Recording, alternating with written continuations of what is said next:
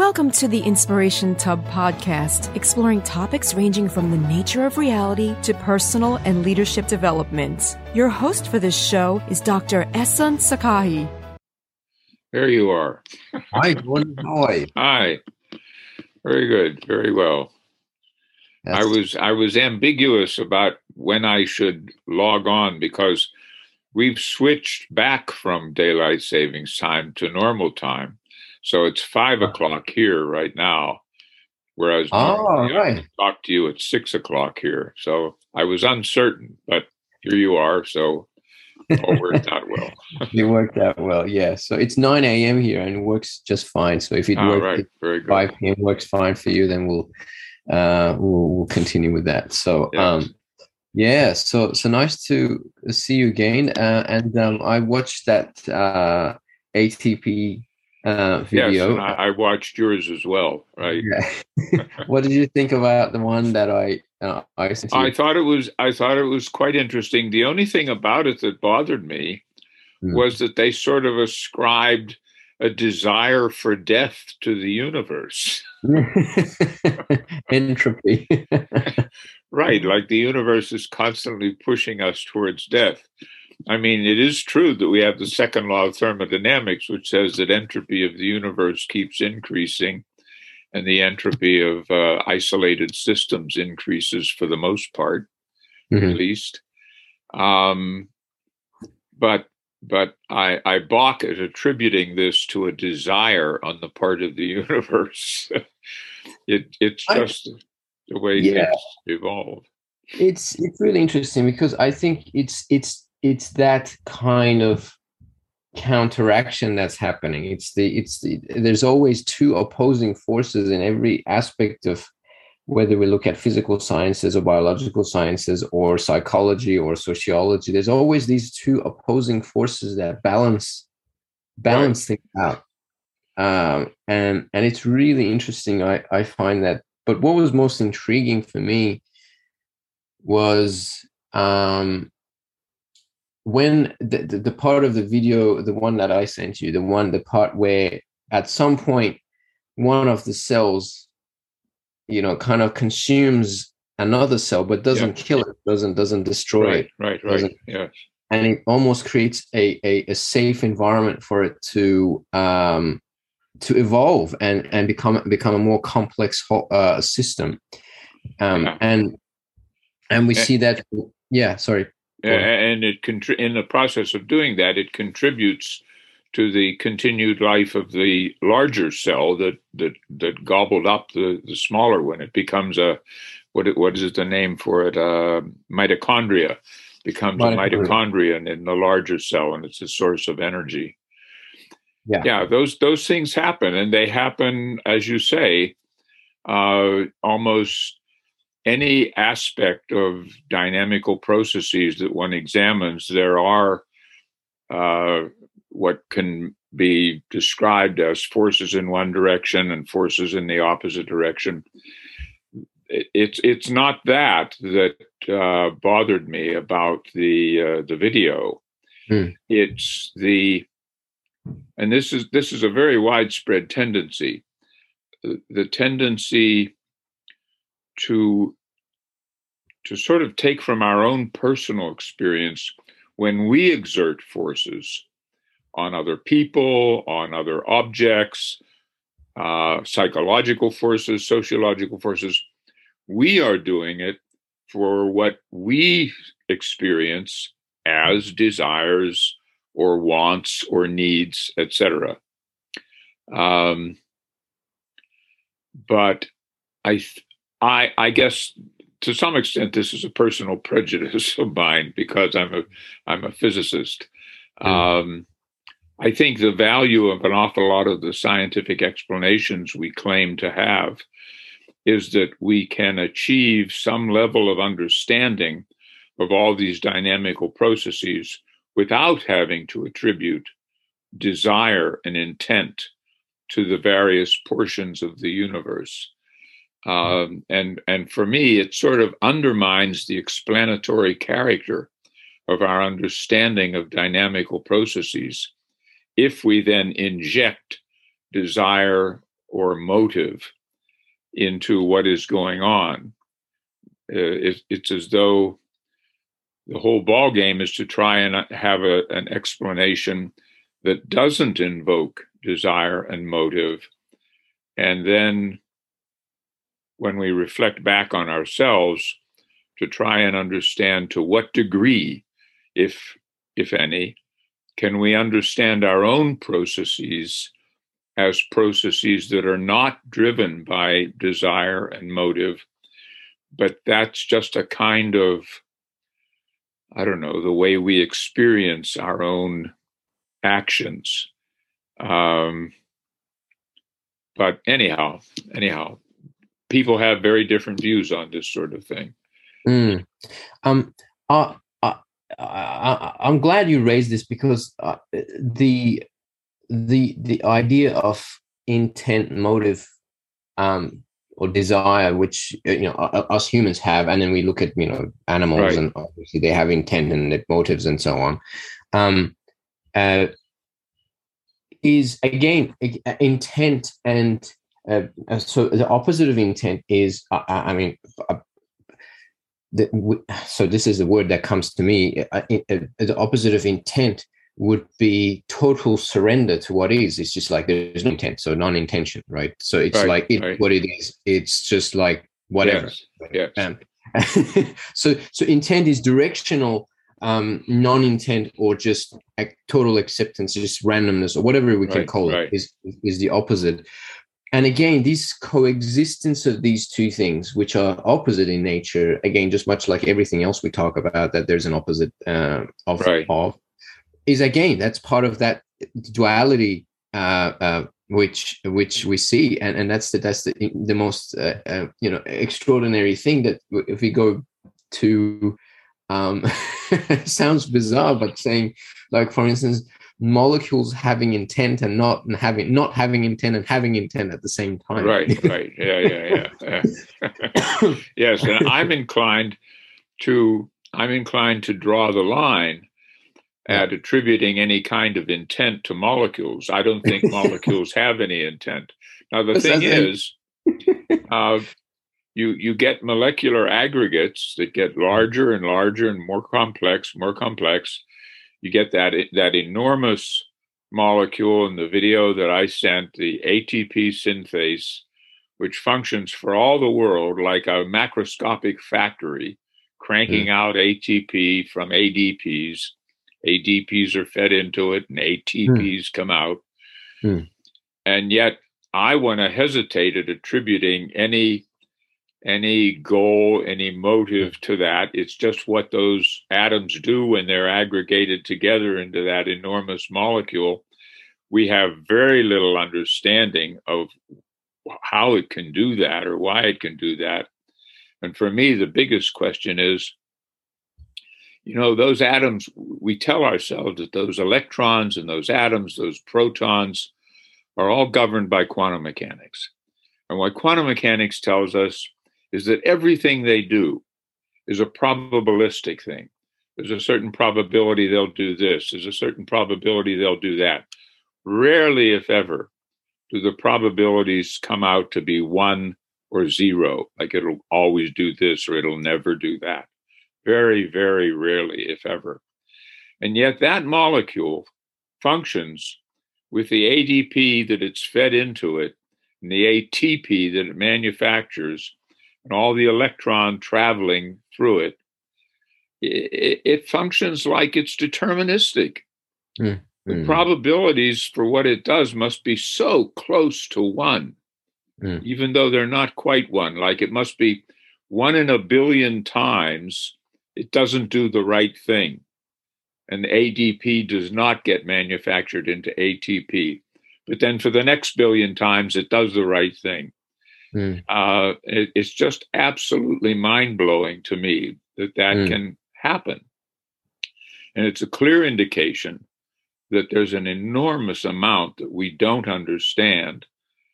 Even if quantum mechanics is the correct fundamental theory, and it probably isn't, there's probably something at that level we don't understand. But even if it is, there's an enormous question mark as to how complex molecules like the synthase can do what they do with probabilities so close to 1 and 0. That just boggles my mind. The evolution of the universe with entropy increasing is, I think most physicists would say, and here I would agree with my colleagues, that's comparatively easy to understand, because it turns out that if you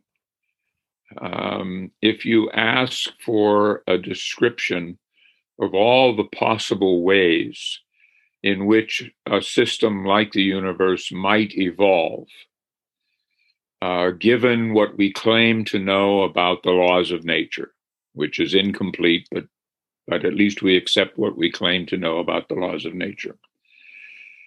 Can we understand why the tendency is to drift towards greater entropy?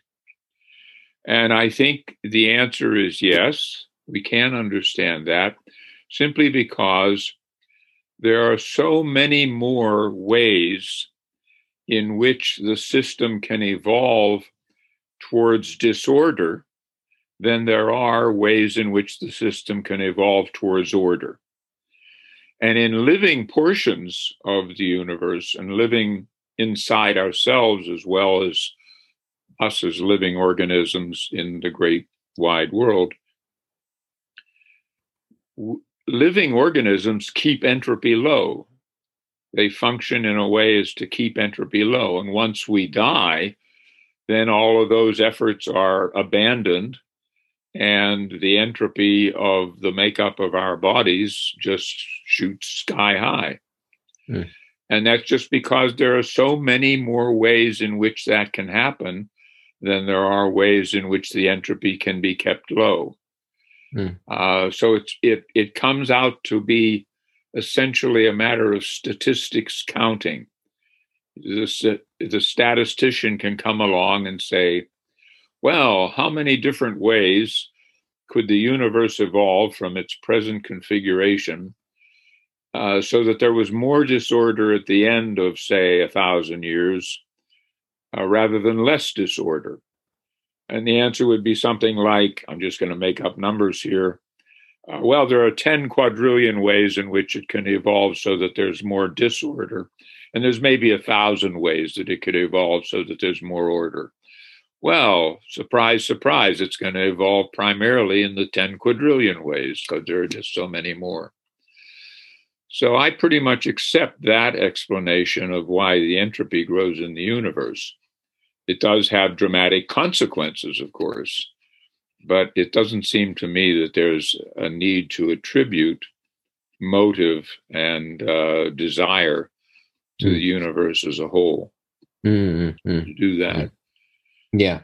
But the intermediate level where life exists, the intermediate level, like you go back to the very early universe, there's no life, things are terribly chaotic, which raises a problem right there because entropy has to be low for the early universe. How can it be low and still be so chaotic?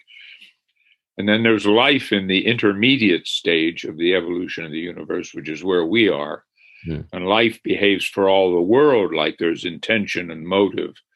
And where did that come from? Is that emergent? Is that fundamental?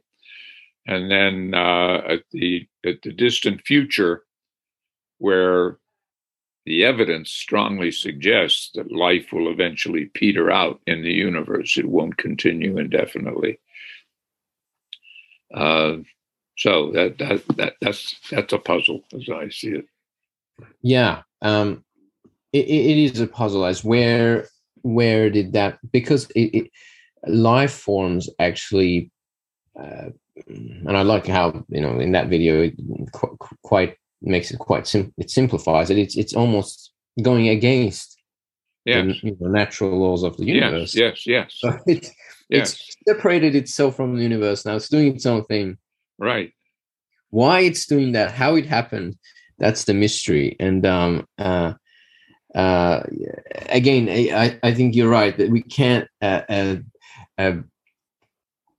add motive to everything, like the atom and the molecule, because we're just attributing human characteristics to things which are non-living, and it doesn't. And a lot of people do that to pets. They do that to animals. They're saying, oh, this dog is, But I mean, of course, animals do have. It doesn't. It doesn't bother me very much when somebody does that about their pets, where they say the dog is angry or the dog wants to do this. That makes perfectly good sense. The dog certainly behaves as though he wants to do this, that, or the other thing. And cats do too, and monkeys do, and apes do.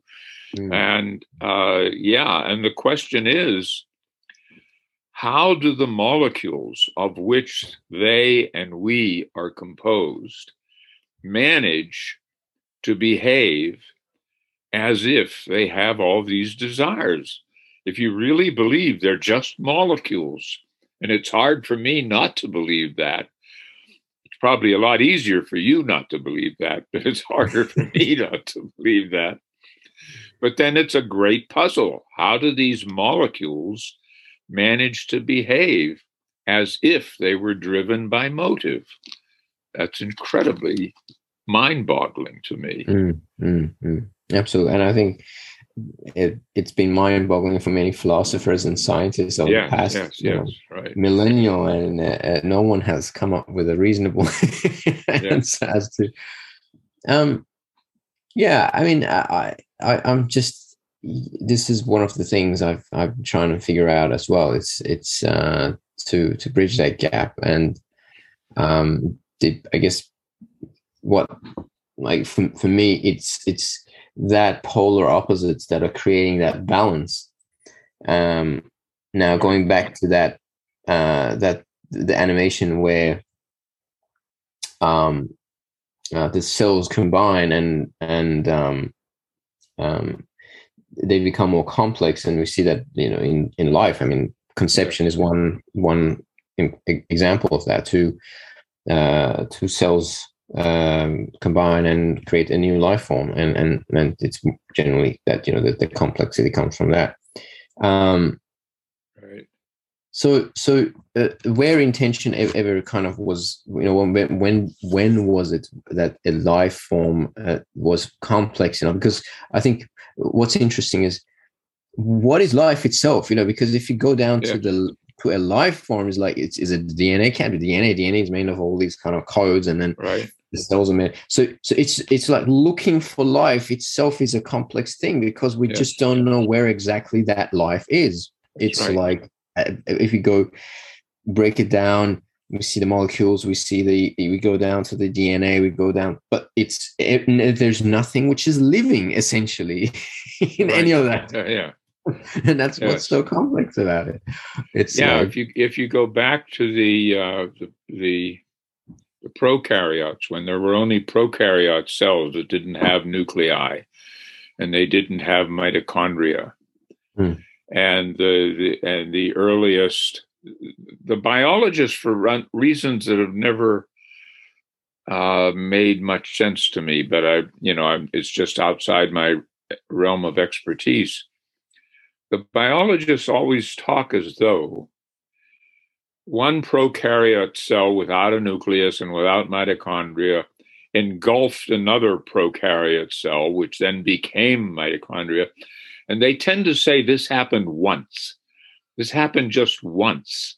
And then the replication that took place for that cell that engulfed the other cell just replicated what we now call eukaryotic cells, which have nuclei and have mitochondria. Why did it have to only happen once? I don't get that. Why couldn't it have happened widely separated in time, widely separated in location, but several million times?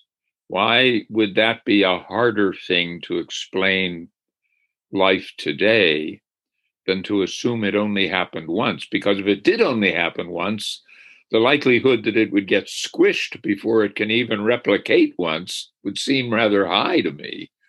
So anyhow, that troubles me. Yeah, it does. Yeah, I can see why. I mean, is there actual fact? Is there proof that it only happened once, or is it just I can't imagine what proof would even be like. Yeah.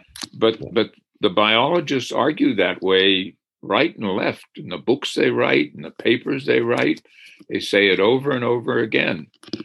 And I've never heard any biologist say, how do you know? How do you know that it only happened once? But there must be some reason that they say that with such conviction. But that really puzzles me. It's interesting because if the conditions are right, then it should happen. And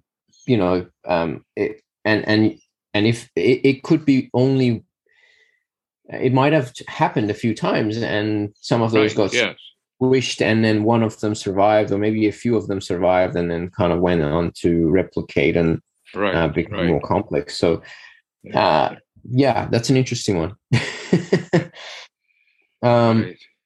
But yeah, I mean, it's still something that I think we will never be able to fully understand as to how life actually happened, why it happened, and you're probably right. Yes, you're probably right. And that's why we've got philosophy and spirituality and religion trying to explain that. Yeah. Now, if we could, short of really understanding the totality of the phenomenon of life, if we could just master the way the molecules that comprise primitive life, what we like to call primitive life because it's at the cellular level or just small number of cellular combinations. If we could just master the way in which those guys manage to keep entropy suppressed for the duration of their life until they disintegrate or decay, and then disorder takes over because there are so many ways to evolve disorderly rather than orderly. If we could just learn to master what it is they do to keep entropy low, we could probably extend our own lives by thousands of years if we knew how to do that. Not that that would be a good thing for the universe to extend our life for thousands of years, but we'd probably think it was a good achievement. Absolutely. It's interesting because at some point, let's go back to when Darwin, for instance, talks about the survival. So there is something that needs to survive. So it has an intention to survive. So it will consume resources from its environment. It will compete against, other life forms in its environment to survive. When did it actually start? That kind of intention to survive. Okay, I need to survive, and I will just consume. And so that is the interesting thing. Like, when can we attribute intention? Is it bacteria? Is it the virus? Is it like the single-celled or multi-celled organisms? At some point, it had it, right? And when that's the right question. Yes. Now, I would put it slightly differently. I wouldn't ask the question, when did it acquire the intention? But because I'm skeptical that it has an intention. Because I think, it isn't as though one prokaryote got engulfed by another because, they exchanged ideas, and they said, hey, we could make it better, buddy, if we got together and cooperated. I think, I absolutely agree. I think what I meant is, when was intention emerged? When it emerged, the emergence of intention. Yeah. Right. And at some point, if suppose somehow, okay, we've got the eukaryotic cells. They have nuclei, they have mitochondria, etc. All the intermediate structure inside the cell, which the prokaryotes don't have. And the main thing they have to do, eukaryotic cells, is they have to divide before they disintegrate. If they don't divide quickly enough, eventually their cellular structure will wear out and they'll disintegrate. Entropy will take over for them.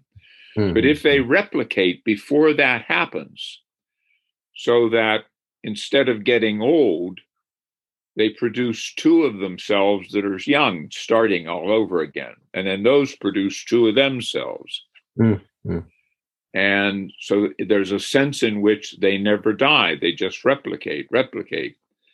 And maybe, I don't know enough cellular biology to know the answer to this, but maybe if you monitored, say, 100 cells that could replicate, of the same kind that could replicate, and you would find them replicating at a certain rate, and maybe after a long enough period of time, the replication rate starts to slow down, because the very late generation cells that have been produced by replication, they're a little bit worn out because they're being manufactured out of what I'm going to call elderly tissue.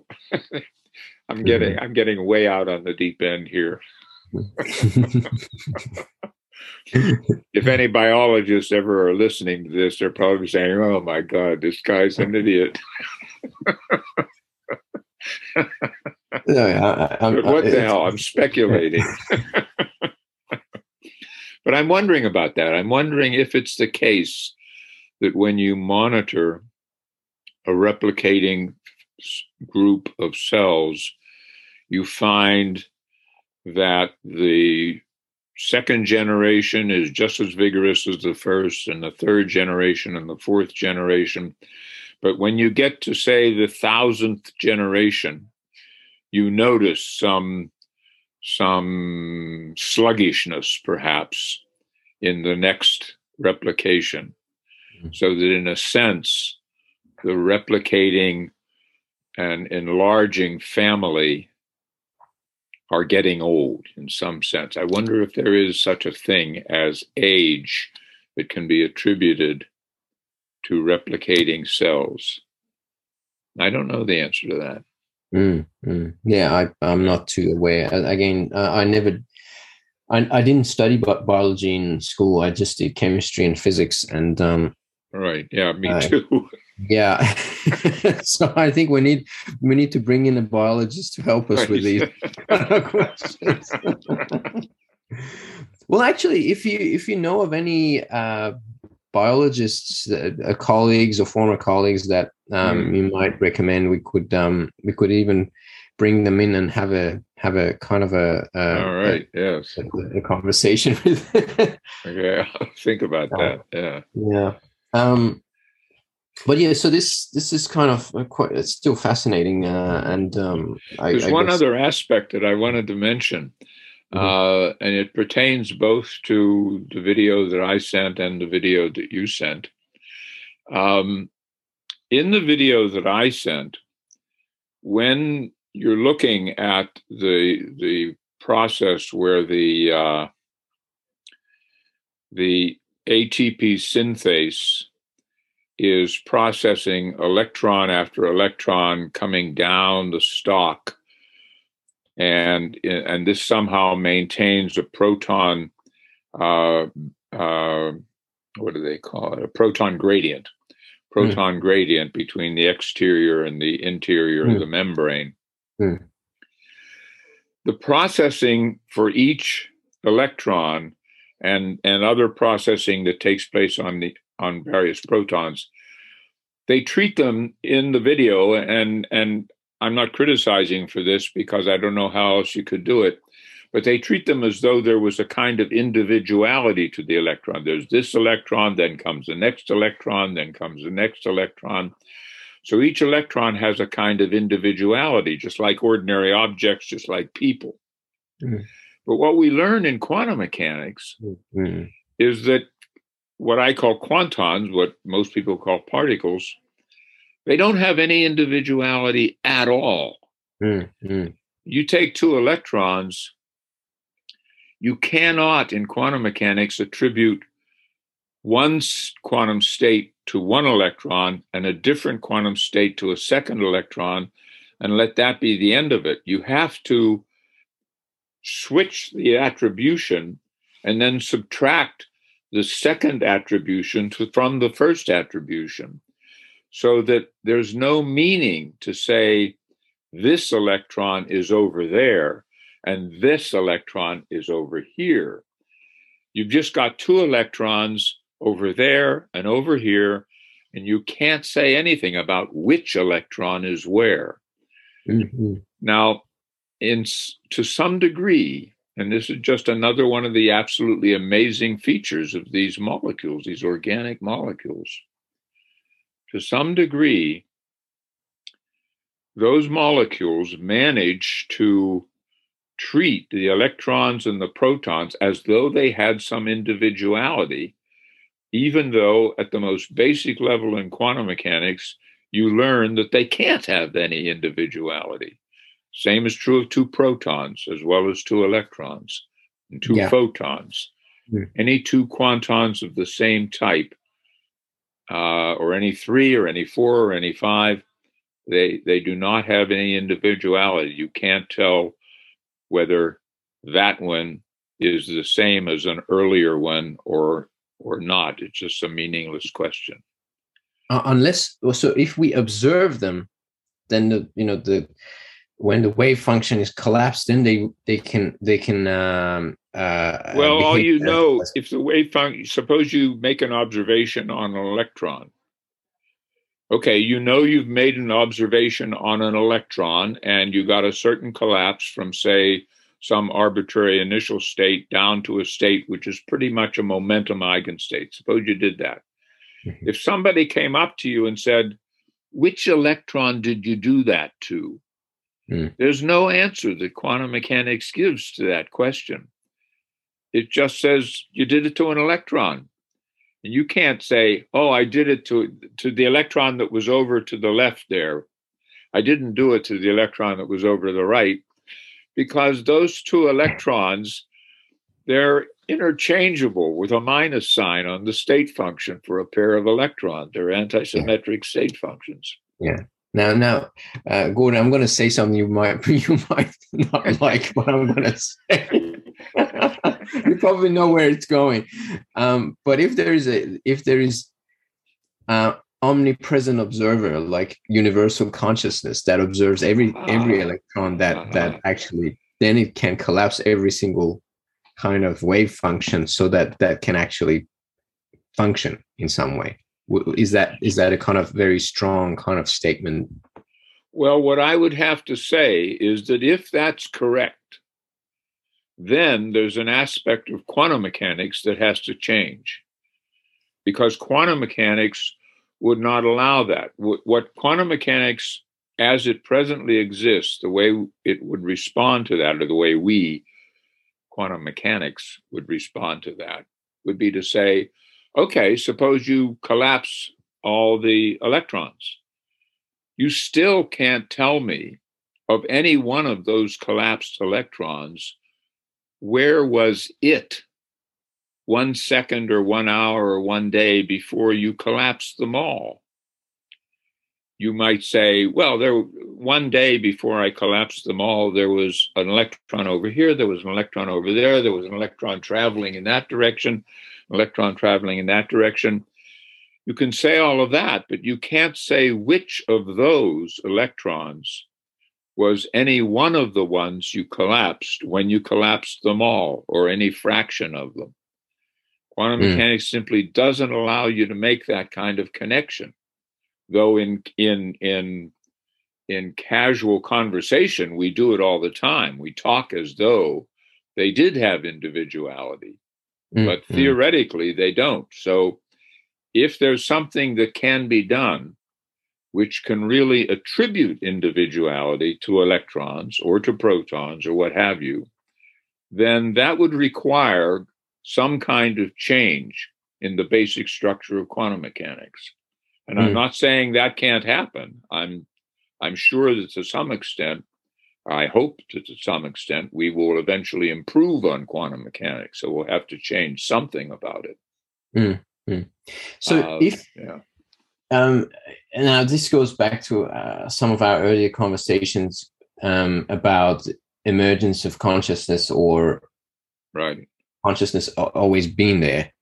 So if there is this, if there is a kind of a universal consciousness, which again it might sound a bit absurd, but if there is, and it's always collapsed, all wave functions right from the beginning till now, and does that even make sense? Like if the reason that we see individual particles behaving, atoms and Right. electrons and protons, if they had always, I mean, at a theoretical level, they are quanta, and all of that works on a theoretical basis, but because there is a constant observation of everything universally, so it's collapsing it, so it actually behaves in the way that it does, because there's a constant. So there never was a moment where it wasn't observed. So it's always been collapsed right from the beginning, and it will continue to be collapsed. Okay, so you're suggesting that, and correct me if I'm wrong, but it seems to me there's a part of what you're saying that does involve universal consciousness, but there's a lot of what you're saying that doesn't necessarily involve universal consciousness, because it sounds to me as though you're suggesting that everything has really been collapsed from the get-go, and there's a sense in which we're just not aware of the collapses until we come across one that, I don't know, we initiated or we exploited in some way. Would that be a correct interpretation of part of what you're saying? Yes, I think that's what I'm okay. Much. Yeah. There is an effort that's been around since the late 80s to modify quantum mechanics, and I'm very sympathetic to this effort, but it hasn't been able to establish itself because it's very hard to get empirical data that supports it or refutes it. But this idea is that what we talk about when we talk about the collapse of the state function in a measurement is really not something that we initiate at all, but rather there are spontaneous collapses going on in nature all the time.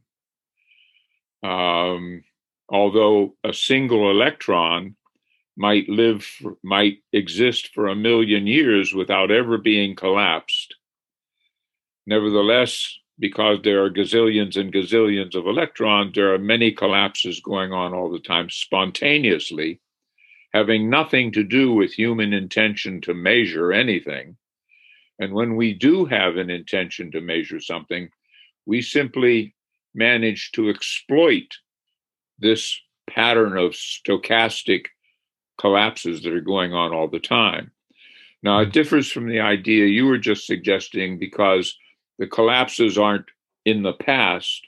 They're going on right now. They've been going on in the past. They will continue going on in the future. And the wave functions or the state functions of the collapsed quantons will start up from scratch after each collapse that happens. Schrödinger equation takes over.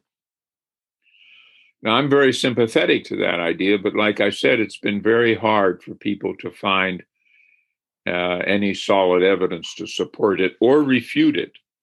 So that's why it continues to live as a theoretical idea, and people continue trying to find ways of testing it, but it's been very hard to do that. But again, that's a theory that doesn't invoke anything like intention anywhere. It's still purely physical and very stochastic, where the collapses occur, when the collapses occur, just up to chance. Mm-hmm. Mm. Yeah, I mean, it's this kind of because when I started reading up on quantum physics more than 20 years ago. This was back when I was in high school, and there was a book I think I was reading by I think it was Michio Kaku somewhere, or one of the earlier books, and back in, kind of he writes in a very pop science fashion, kind of quite attractive to young minds. And so and I made a speech on quantum physics to my year 11, in high school. And everyone was just sitting there like, what are you talking about? So brave man. But I remember, apart from my speech where I said, so if we're not actually looking at something, it can't really, it's undefined. There's something along those lines. So there's always some collapsing of realities required for things to be as they are, for physical reality to exist. So that has always, fascinated me about where it kind of and that's where consciousness comes into play. It's how can there be things even when there is no life to observe it, or there's no, which goes back to your explanation about stochastic collapsing, which just happens randomly. So it doesn't require an observer. It doesn't require right. So it's a complex one, isn't it? It certainly is. Yeah, the granddaddy of complexity. But so I mean that the stochastic collapsing of the wave function.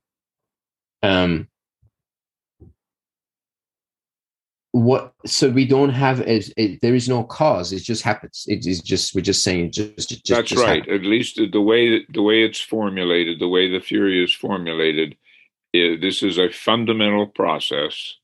In some sense, it's almost the most basic fundamental process, and it just happens. There's no explanation offered for why it happens.